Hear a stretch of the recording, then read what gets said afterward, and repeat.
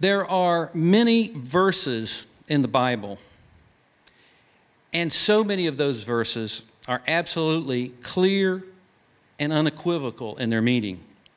There's no debate, there's no confusion, there's no perplexity. You just read the scripture, and its meaning is explicit and unambiguous. And it doesn't matter what version of the Bible you read, the meaning is always the same. And one of those verses that I read recently and I would like to share with you this morning is found in John chapter 10, verse 10. Those of you who are familiar with your Bibles know this verse, and you can quote it by heart. It reads, "The thief cometh not, but for to steal, to kill, and to destroy." And we all know who the thief is. The thief is Satan. And we know what the thief does. He is here to steal, to kill, and to destroy. But this is what Satan does for a living. This is his occupation. He does this 24/7. And he's been doing it ad infinitum from the beginning of the world. It's kind of like his job description. And Satan never takes a day off. He never has a vacation. He's out to steal, to kill, and to destroy 24/7, 7 days a week. Now, in order to do this job that Satan does, he has been given some tools. Really, I call them weapons. And I think of them more in the sense of weapons of mass destruction. And it should come as no surprise what these weapons are. He's used the same weapons for centuries. They're the usual: hate, envy, lust, greed, bitterness, resentment, jealousy, and the list goes on and on. Satan is so predictable. He uses the same weapons on us over and over again. And for centuries, those weapons have been effective. But in my opinion, there is no weapon of Satan that is more effective than the weapon of fear.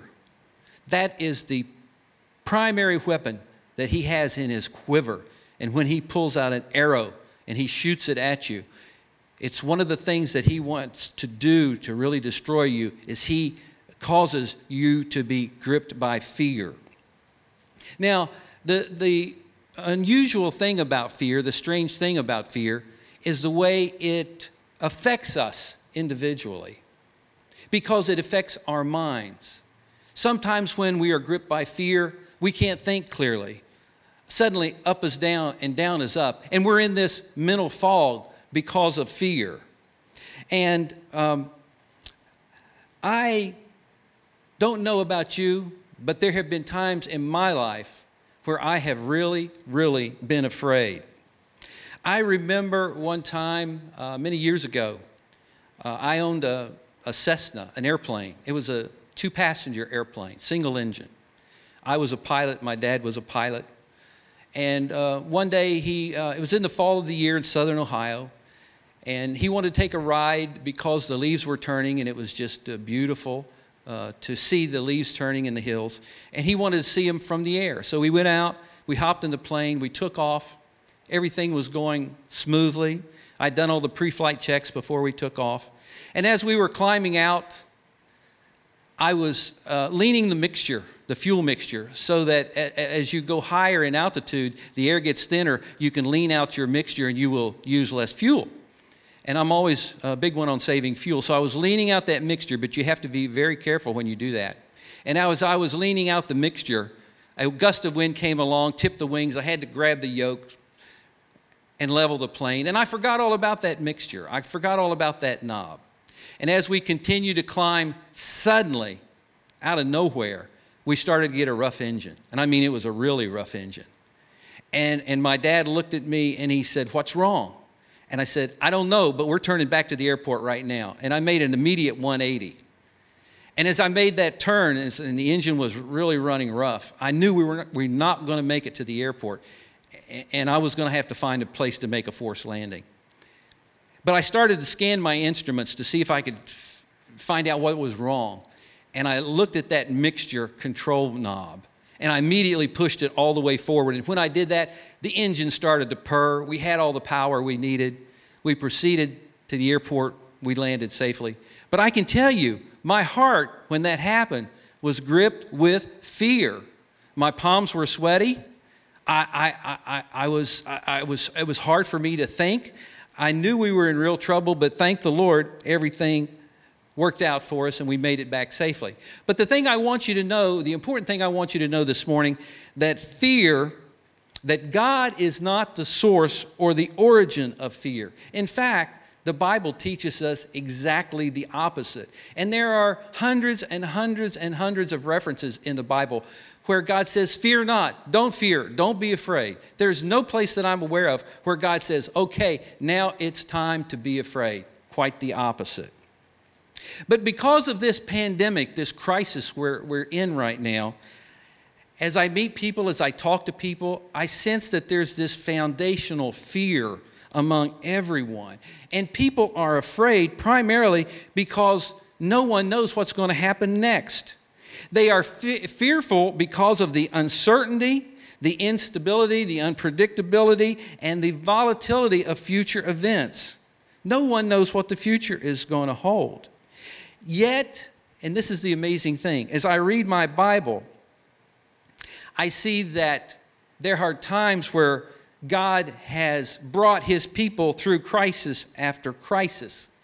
And this crisis is not the first crisis that we've been faced with as far as mankind is concerned. Actually, when you look at the history of mankind, one of the first events that happened that affected all of mankind was in the Garden of Eden. And in the Garden of Eden, by that one simple act of Adam and Eve taking of that fruit from that tree called the tree of knowledge and evil, that one simple act, stop and think about this, that one simple act changed the course of mankind forever. But that's not the only biblical time that God took his finger and touched the earth and got the earth's attention through a crisis. There was a flood.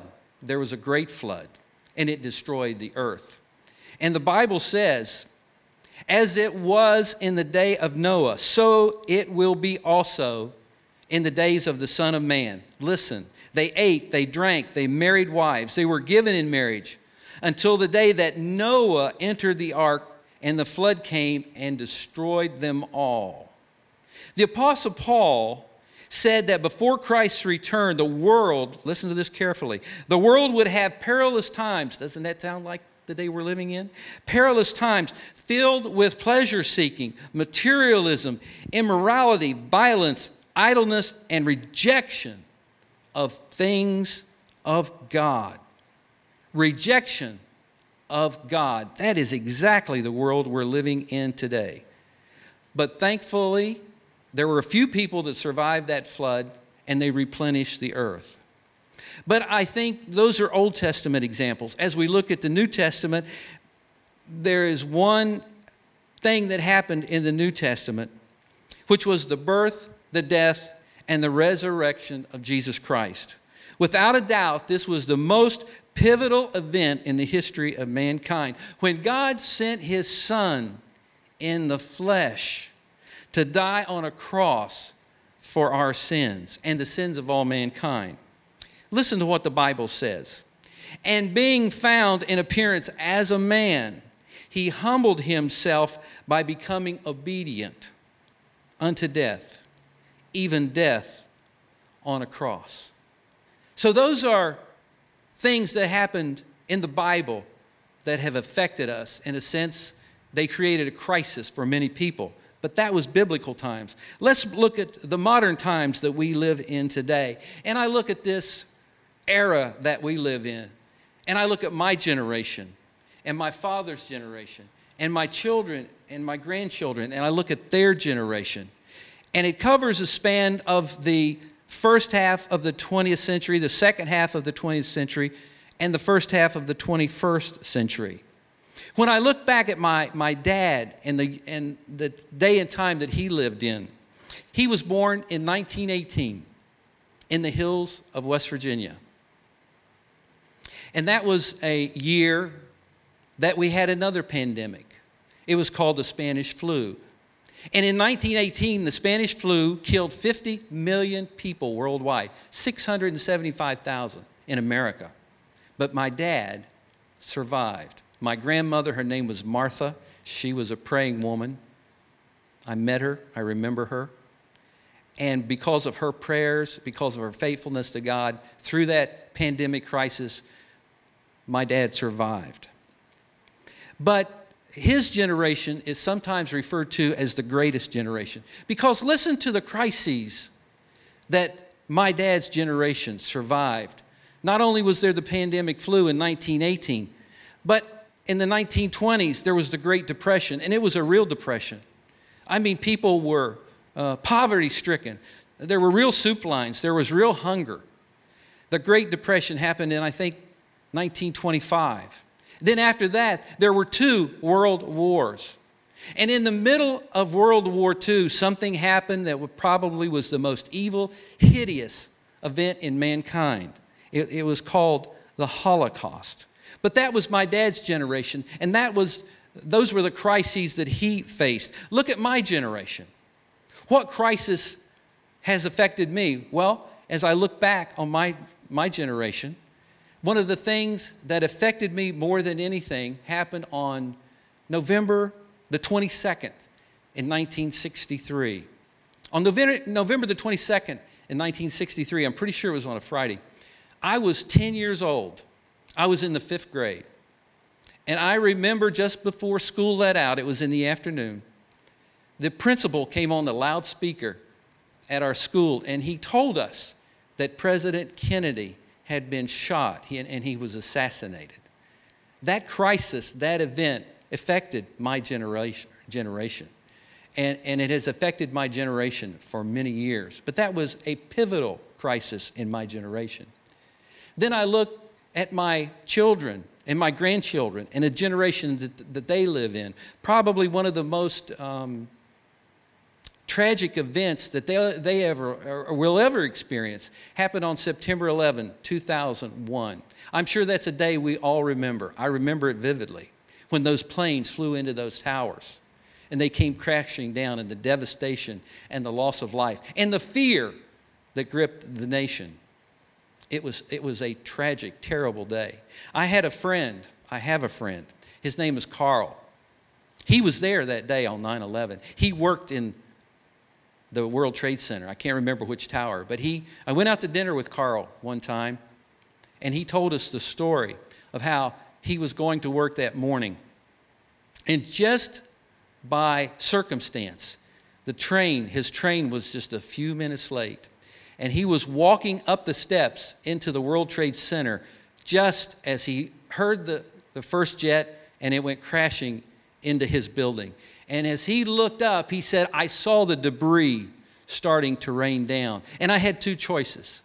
And he said I could either run into the building or I could turn and run away from the building. And just by God's grace, he turned, he ran away from the building, and he was saved. And Carl told me that just a few blocks away, he watched this whole thing unfold, and he saw hundreds of people jump from 110 stories to their death because they had no choice. It was either die in the fire or jump to their death. 200 people decided they were going to jump to their death. This is a crisis that has affected my children and my grandchildren's generation. And now I look at the current crisis we're in. This is a pandemic, and it has affected all the world. But I view this crisis as a little bit different than other crises that I have described to you and that we have experienced in this modern era. And it's different because of a number of reasons. And let me just explain a few. I've never seen a day where commerce has suddenly come to a complete halt. I've never seen a day where unemployment is through the roof. I've never seen a day where the colleges, schools, and graduations were totally canceled all across the country. I've never seen a day where families were on lockdown in their own homes. I've never seen a day where people are afraid to shake hands or to give someone a hug. How long this will last is anyone's guess. And I believe God has given me this opportunity today to speak to you because there's something very important that He has laid upon my heart and I want to tell you. So I just want you to please listen very carefully, and you may want to grab a pencil or a piece of paper and write this down. I think this is what God sent me here to tell you today. Listen carefully. It's not the crisis we are in, whatever that may be, that God gets God's attention. It's not the crisis. It's never the crisis. What God is really interested in is how we handle the crisis. Because how we handle the crisis depends on whether we please God, whether we make Him happy. Because we can handle these crises that come along in a way that makes God sad and makes Him cry. And as I read my Bible, I have come across a very specific example of a man who faced crisis after crisis after crisis in his life. He was at the point of total ruin, yet through it all, I think there's a song in there somewhere, yet through it all, he held on to God's unchanging hands. He was afflicted by disease far worse than the coronavirus. He went from riches to rags almost overnight. His own family turned against him, but his faith in God never wavered, not even for a second. And his name was Job. And some of you are probably very familiar with the story of Job, but I would like to read some excerpts from chapter 1. Job chapter 1, beginning at verse 1. The Bible says, "In the land of Uz, there lived a man whose name was Job. This man was blameless and upright. He feared God and shunned evil. He had 7 sons and 3 daughters, and he owned 7,000 sheep, 3,000 camels, 500 yoke of oxen, and 500 donkeys. He had a large number of servants." And listen to this. This is a great compliment that is paid to Job in the Bible. "He was the greatest man among all the people of the East." Let me tell you, there was a point in Job's life where he was living the dream. He had everything going for him. He was a rich man. He had plenty of wealth. He had children. He had cattle. God had blessed him. And he had that wonderful relationship with God. God was on his side. And that's the first part of chapter 1. And then if you'll read chapter 1, verses 4 through 12, and I won't read them because they're rather long, but let me summarize them for you because they're amazing. If you read what happened next in the life of Job, you'll see that there was a conversation between God and Satan.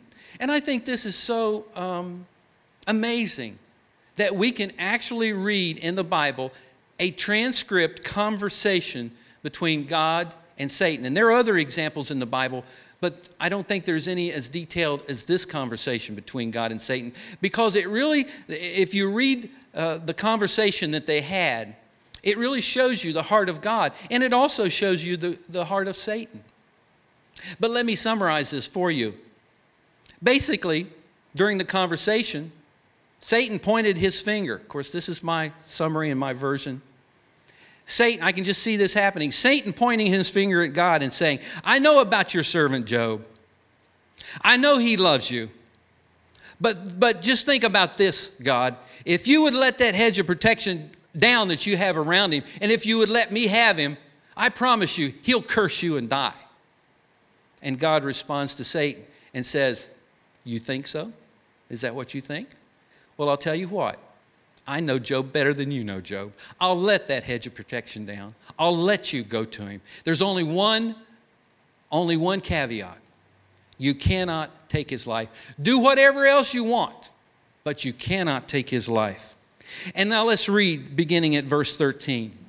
"One day when Job's sons and daughters were feasting and drinking while at the oldest brother's house, a messenger came to Job and said, 'The oxen were plowing and the donkeys were grazing nearby, And the Sabians attacked and made off with them. They put the servants to the sword, and I am the only one who escaped to tell you. That was crisis number 1. And just think, there was no hesitation, no time to recover, no time for the fog of fear to set in, because immediately after that, the Bible says, while he was still speaking, another messenger came and said, crisis number 2, the fire of God fell from heaven and burned up the sheep and the servants, and I am the only one to tell you.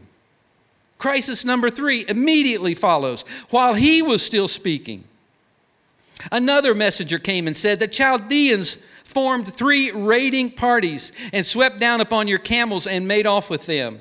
They put the servants to the sword, and I am the only one who escaped to tell you.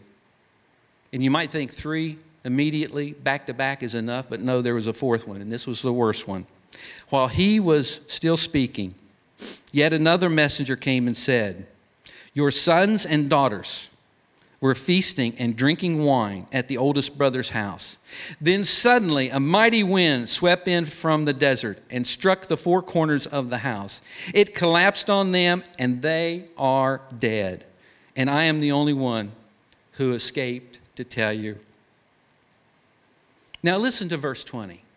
Listen to how Job reacted to this crisis. And maybe this will help us in some way when we react to the crisis. Verse number 20. At this, Job got up, tore his robe, shaved his head, and fell to the ground and cursed God. No, that's not right. That's not right. Then he fell to the ground and raised his fist to... No, that's not right. There must be something wrong. After all of that he went through, what this Bible says is he fell to the ground and worshiped. And listen to these famous words, very famous words of Job. Naked I came from my mother's womb, and naked I will return. The Lord gave, and the Lord has taken away. Blessed be the name of the Lord. And in all this, Job did not sin by charging God with wrongdoing. In other words, Job did not blame God for everything that he had been through. And then if you jump to chapter 42, verse 10, listen to what happened in the end. The Bible says, after Job had prayed for his friends, the Lord restored his fortunes and gave him twice as much as he had before. Verse 12, the Lord blessed the latter part of Job's life more than the former part. Very profound words in the Bible. Very inexplicable. But this is how God works in so many ways. And the striking thing to me as I read these verses in the Bible that really grips my heart is the fact that I see a lot of parallels between what Job experienced in his life and what we are experiencing today with this pandemic. Think about it.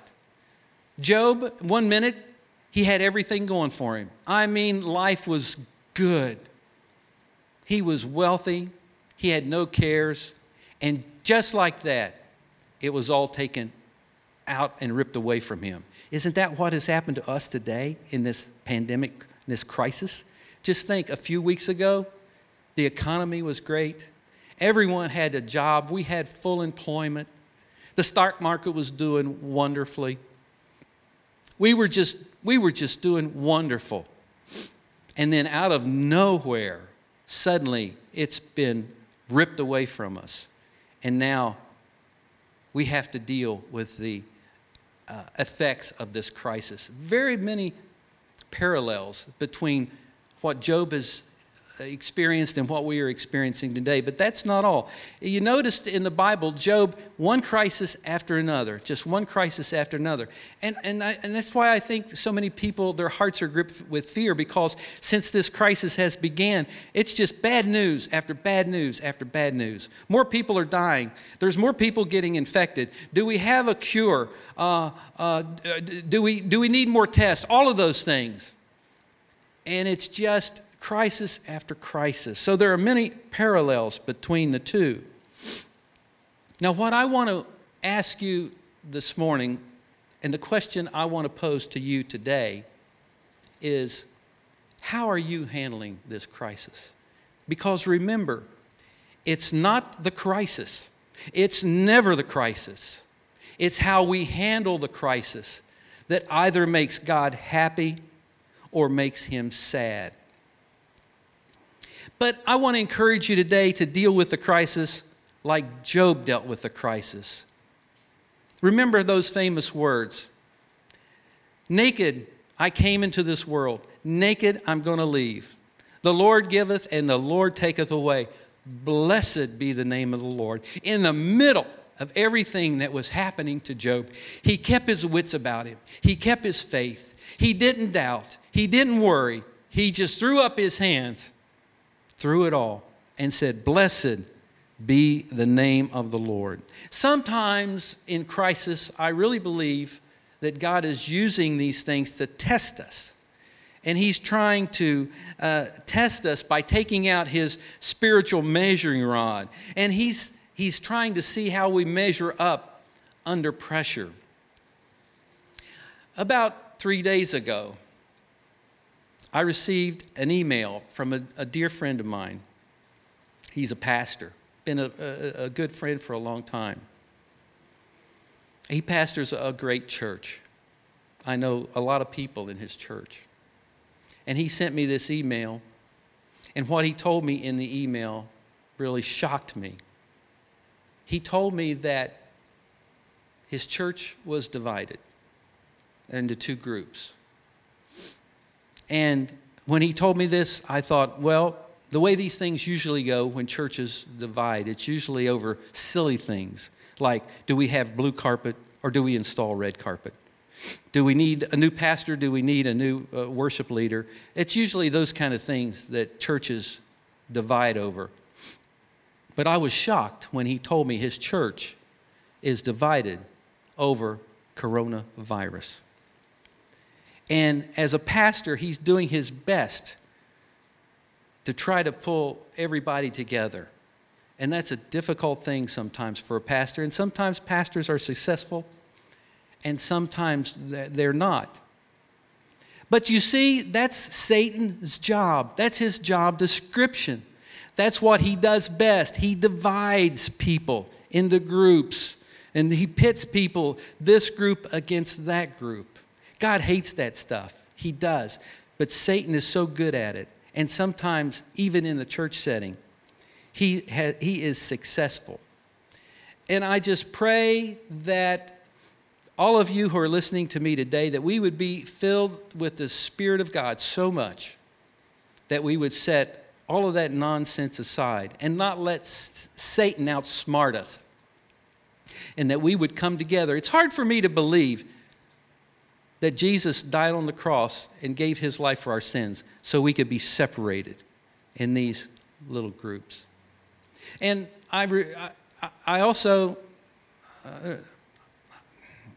feel that in addition to all these weapons that Satan uses, there's another modern weapon that he has now utilized to divide the church and to cause confusion in the body of Christ. And it's called social media. And let me say that social media is a great thing. It's a wonderful thing. I couldn't be speaking to you today if it wasn't for social media. And we have 3 platforms that we use. I think we have Facebook, we have YouTube, and I think we have Instagram to get the gospel out, to spread the good news, so that people know what the Bible says and how you handle a crisis when it comes into your life. And remember, this is so important. It's not the crisis. It's never the crisis. It's how we handle the crisis. That's the important thing.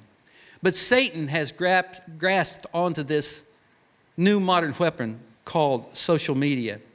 And I'm just afraid that a lot of people are addicted to social media. And addictions are usually unhealthy.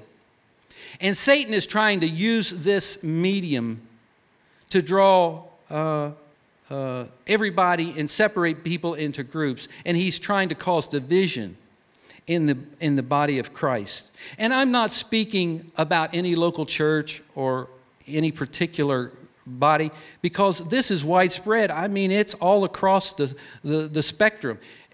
So many denominations. This is what I've come to discover in the last few days. So many denominations all across the region, they're being affected by Satan, and he's trying to divide us. And I would just like to give you a word of caution this morning, because I love you. Before you click and you post something out there on the internet for the whole world to see, just stop and say a quick prayer and think, is this going to cause God to be happy, or is it going to break his heart? Is he going to cry? Will this pull us together in the body of Christ, or will this serve to divide the body of Christ? And I think if you stop and pause and ask those questions, instead of hitting the click button, God may want you to hit the delete button. And I want us to be more like Job. Think about that. Job, even in the middle of the crisis, he was so faithful to God, and he was so blessed. And I just want us to keep that in mind. Be more like Job. Don't let Satan divide and conquer. Now remember, it's not the crisis. It's never the crisis. It's how we handle the crisis, whether we make God happy or whether we make God sad. Now, as I leave you this morning, I just want to share one other little golden nugget with you. You may be having a very difficult time today in these difficult days. I'm only human. I have those same feelings from time to time, but I want to tell you something that worked for me. When I'm down and out, when I feel that ghostly fear that Satan is trying to grip my heart, I just stop and I have what I guess could be described as my own little prayer meeting. And I'll just start to sing, and I'll just start to praise the Lord. And before I know it, I'm in another world, and all those cares are gone, and all those fears are gone, and all the trepidation is gone. And suddenly, God has given me new encouragement and new strength.